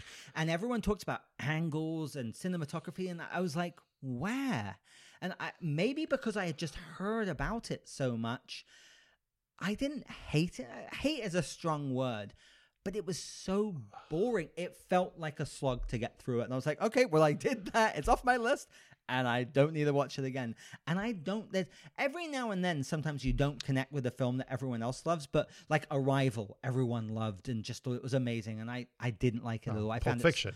Yeah, there you go. Like, so this is like my Pulp Fiction. Right. I don't understand the reverence for this movie. You know, it's... by the way, the next film on my list is an Orson Welles movie. So I love him, and we'll talk about that. But I don't get why Citizen Kane is so acclaimed. It's for me, it's the cinematography. I know what you said Send about me those scenes. It's so See, I good. knew about Rosebud. It's so good. And at the time, Orson Welles knew that it was good. If you watch the movie and watch the first title card that comes up, he shares the title card as director with Greg Toland, the cinematographer. They're on the same title card, which doesn't happen. Right. When's the last time you saw that? Yeah. It's because he knew how much of a contribution Greg Toland made to this movie. If you ever do watch it again, I'm going to have to give it a try. Almost every shot is a masterclass in cinematography. Wow. Lighting, angles, even the direction as far as the actor position versus where the camera is.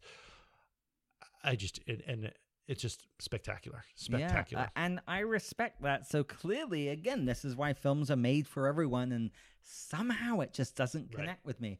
Because genuinely, I sat down like, I'm ready for this. Mm-hmm. This is the greatest movie ever made. Show me what you got. And I was like... it can be boring. It can be boring. I do understand that. But you can't. How can you say that about a movie that is a masterpiece, that is boring?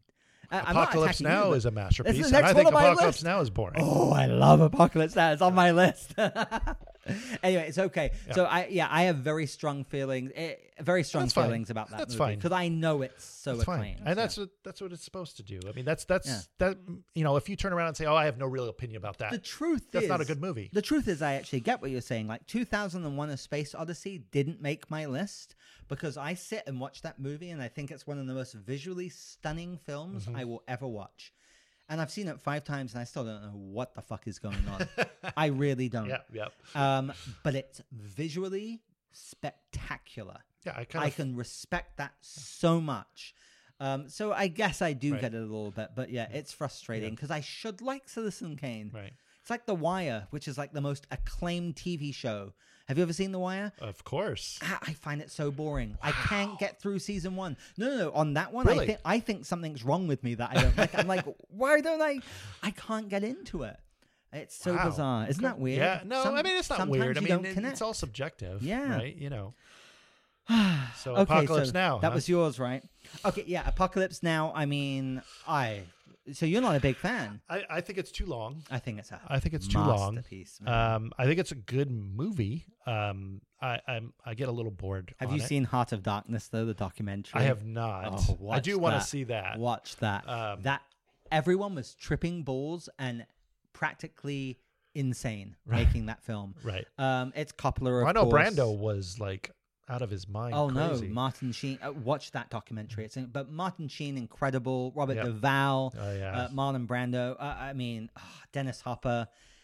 Also, just the depiction of like insanity of war and Vietnam. I love it. The music, the cinematography. I love that movie. Yeah. These guys surfing while they're just blowing up villages, and it's just crazy. Yeah. I love the smell of napalm in the morning. Oh yeah, I love it. Watch that documentary, Heart of Darkness. I will. It is a mind trip.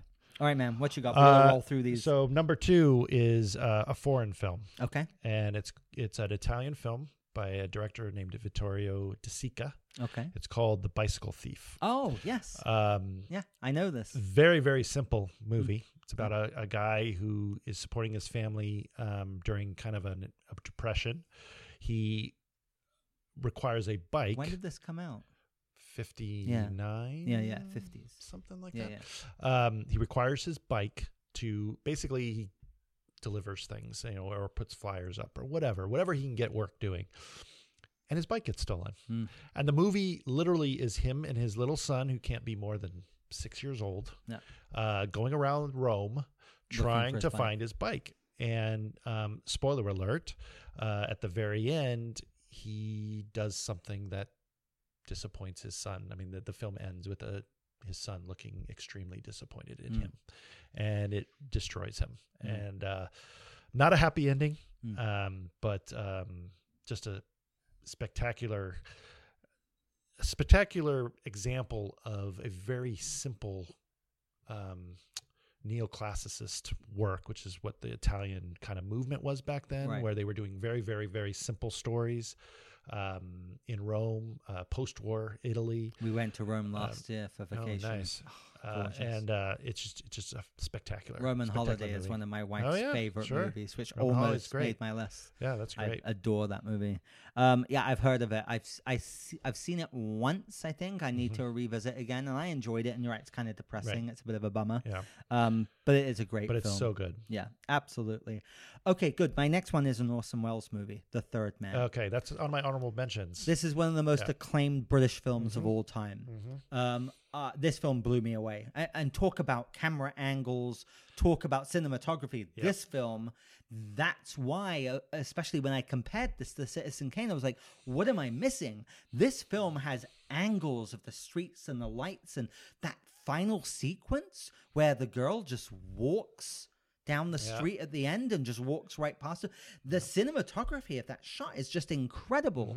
And this is 89 years ago. Right. That blew me away. And the whole twist. And I love this movie. Yeah. And it doesn't have anyone of note in it other than Orson Welles. Well, Joseph Cotten was... I didn't know who they were, but he was fantastic. And of the course, girl.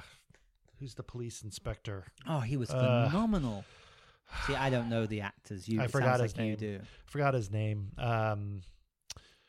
So is it Leslie Howard? Maybe. This is regarded as like the greatest British movie of all time. Well, certainly Orson Welles has probably the best line he's ever had, and that includes The Godfather, where he's saying, and Orson Welles has the best line of his career. You mean over The Godfather? Yeah.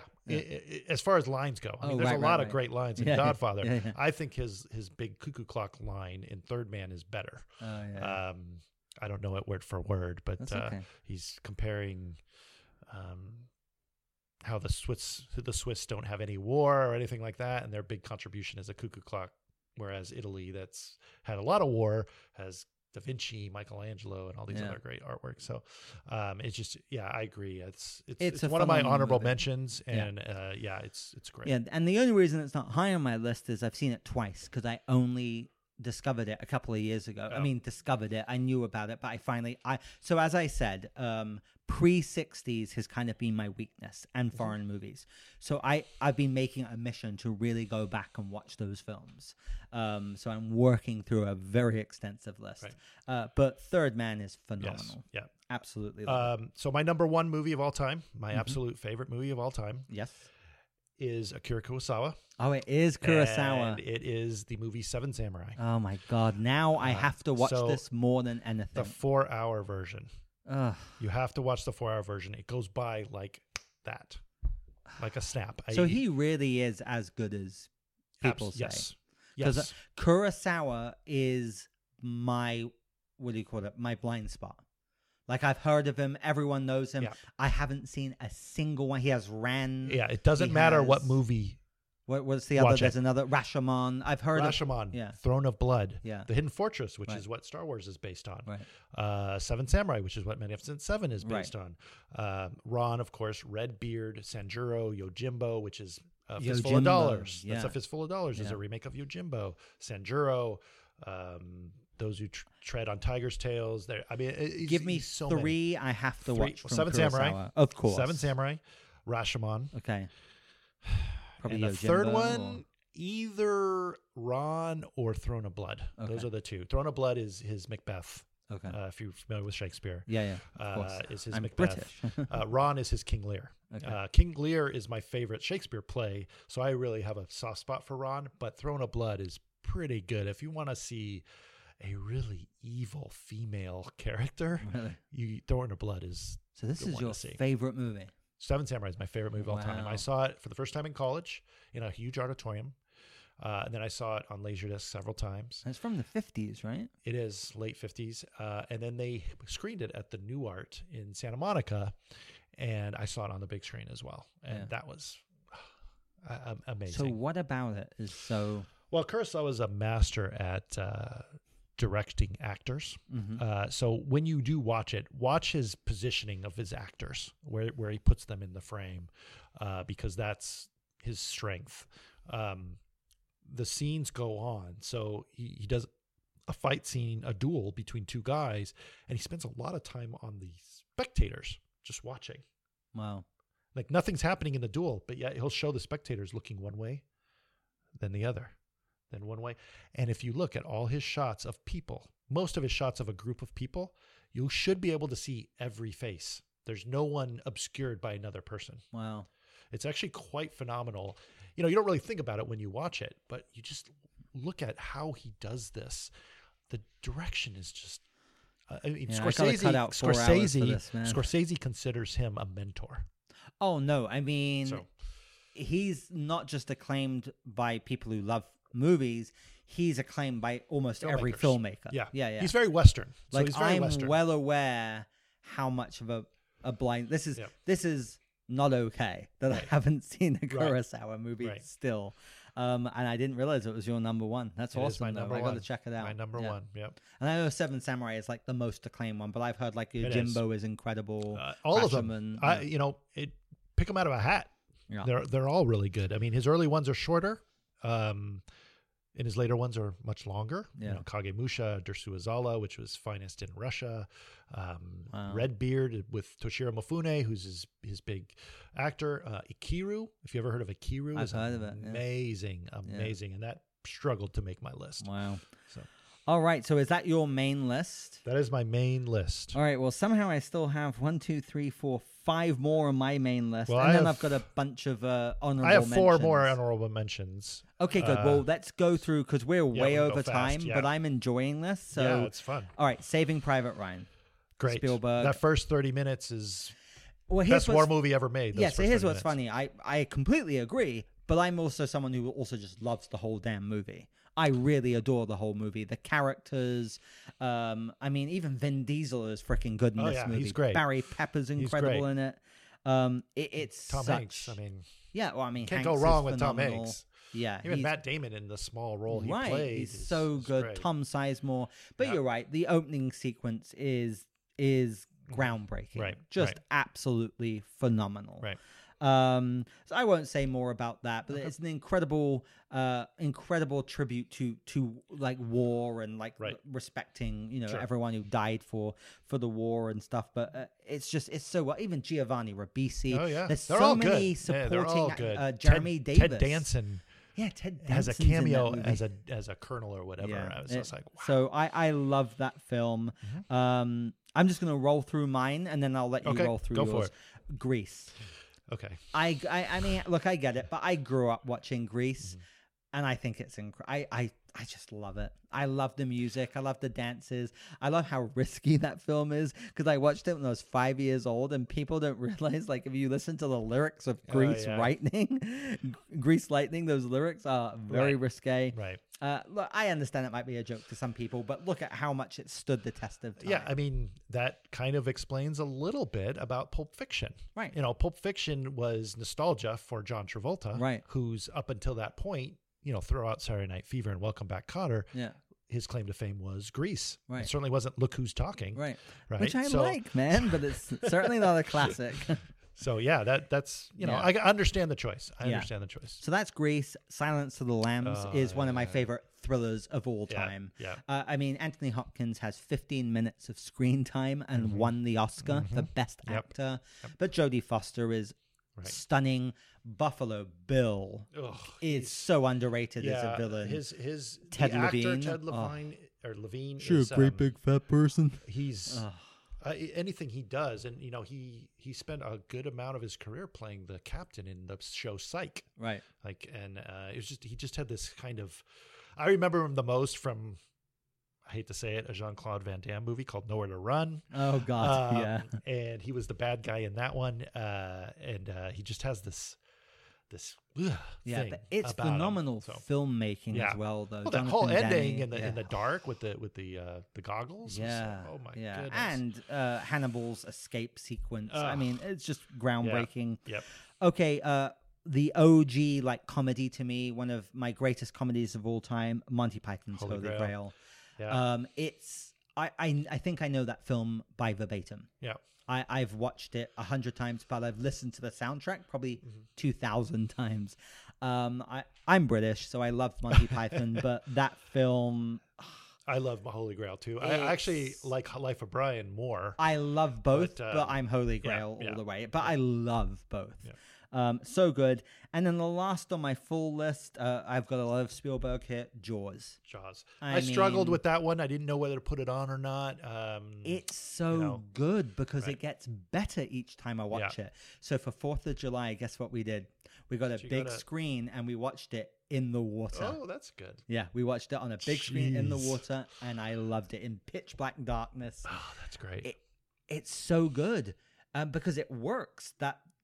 The shark was broken and you don't see it much until the end. Right. But the banter and those characters are just phenomenal. Schneider and Dreyfus and what's the other Robert guy? Shaw. Oh my God, Robert Shaw, who apparently was drunk on set all the time. He's like that in every movie he does. He's phenomenal. Yeah, he's amazing.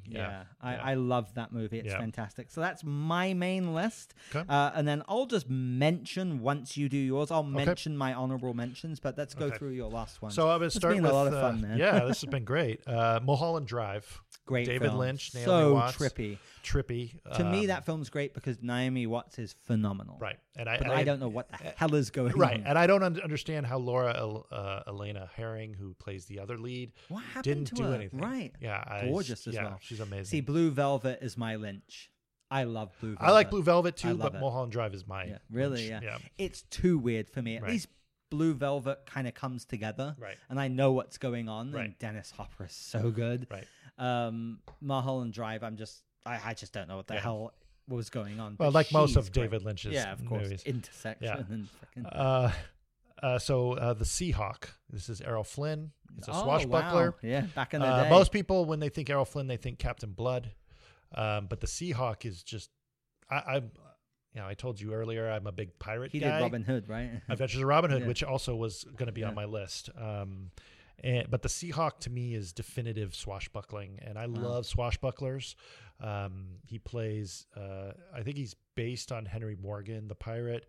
He is a privateer for the Queen of England who unofficially basically declares war on Spain and just stunts, and it's just a great classic swashbuckling. Good movie. Old Errol Flynn. Yeah, and he's great.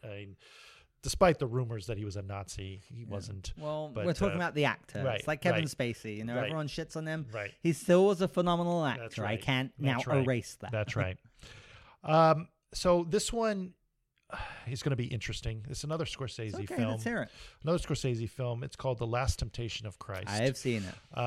Again, I'm not religious. Yeah. I absolutely love this movie. So controversial. I don't understand. So I understand why it's controversial, but I don't understand why it continues to be controversial. Jesus Christ, he makes the choice. Has sex with Mary Magdalene. But it's not real. No, but there's a sex scene in the film, so I understand why it was controversial. And he decides not to go that route because it's not real. It's basically, it's the temptation. It's the temptation. And he decides to become the Son of God and sacrifice himself. I guess that's the whole point. Yeah. So, but, it's a little funny seeing Harvey Keitel as Judas in his Brooklyn accent. Yeah. But you know, William Dafoe, who to me is one of the most solid actors working today. You know, he's great, and just you know, Scorsese's direction. Did you see Silence? Which came out I have not seen Silence yet. Again, it's very long. I'm not religious. I loved it. I do want to see it. I loved it. I don't know why I enjoyed it. It was so beautifully done, very eerie, very dark. Right. And I do want to see it. I have not yet. No, I've seen this. I somehow I saw it as a kid with my dad. Right. And my last honorable mention is one I struggled so much. I was thinking I want to put a Disney movie in. See, that was hard for me. Right, like Lion King, James Bond. We got no James Bond movie. I know. The Goonies, you know, none of those. So we could go on a roll. I know. So I decided to go with the Royal Tenenbaums. Oh, I love it. Wes Anderson. As my final. See, it's weird because like Life Aquatic is my favorite Wes Anderson, which I know most people don't like. I love Life Aquatic. And then Rushmore is just incredible. Rushmore's great, but Royal Tenenbaums, incredible. It's the perfect mix of direction, casting, and story. Just everything kind of comes together. Yeah, we do have similar tastes. From Danny Glover to Angelica Houston to Gwyneth Paltrow to Luke Wilson to Ben Stiller to Ben Stiller's and of good course Gene Hackman, who's amazing. Bill Murray. There's nothing I can say bad about the movie. I love it. Owen Wilson is hilarious in it, and it's tragic at the same time. It's hilarious, and you find yourself, I shouldn't be laughing at this, but you are. And you know, Alec Baldwin does the voiceover in that movie. Right. Yeah. It's just. You know, it's just a great, great movie. All right, man. We got to wrap this up. This has been so much fun. Yeah. I'm just going to read off my honorable mentions, which was originally I had like 20 honorable mentions. Right. Like, well, I can't do that. It's really, you're right. It's really hard doing these kinds of lists. A Clockwork Orange. I mean, we didn't even do a Kubrick. That true. film, for some reason, is batshit crazy as it is. I mean, I read the book from Anthony Burgess. I love it.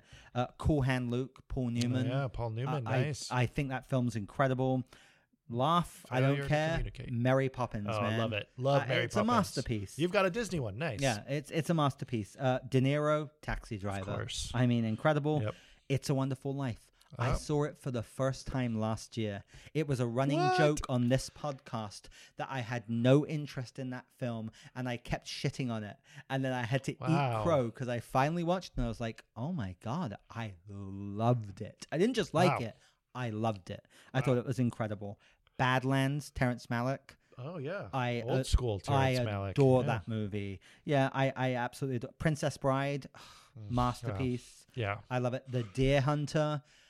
Russian Roulette.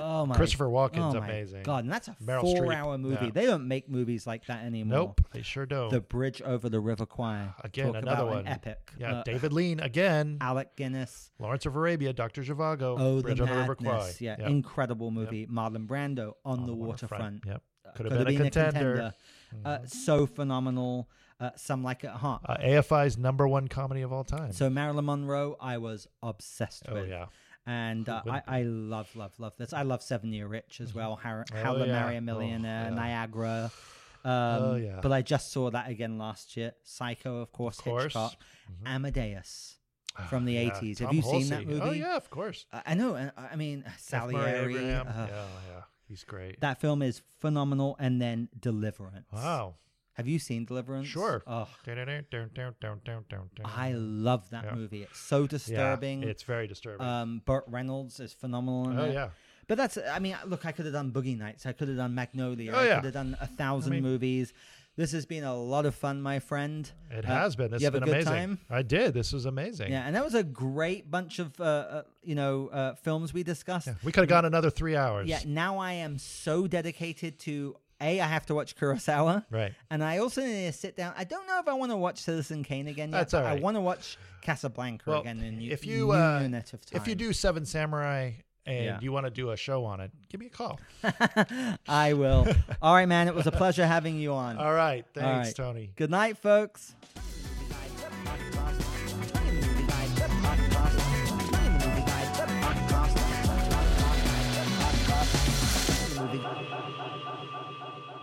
Thanks so much for listening to another new episode of Tony the Movie Guy, the podcast. Friendly reminder to rate and review our podcast on iTunes. We really appreciate it. And also don't forget to follow Tony on all social media platforms, Facebook, Twitter, and Instagram at Tony the Movie Guy. And we will see you in 2 weeks. Bye-bye.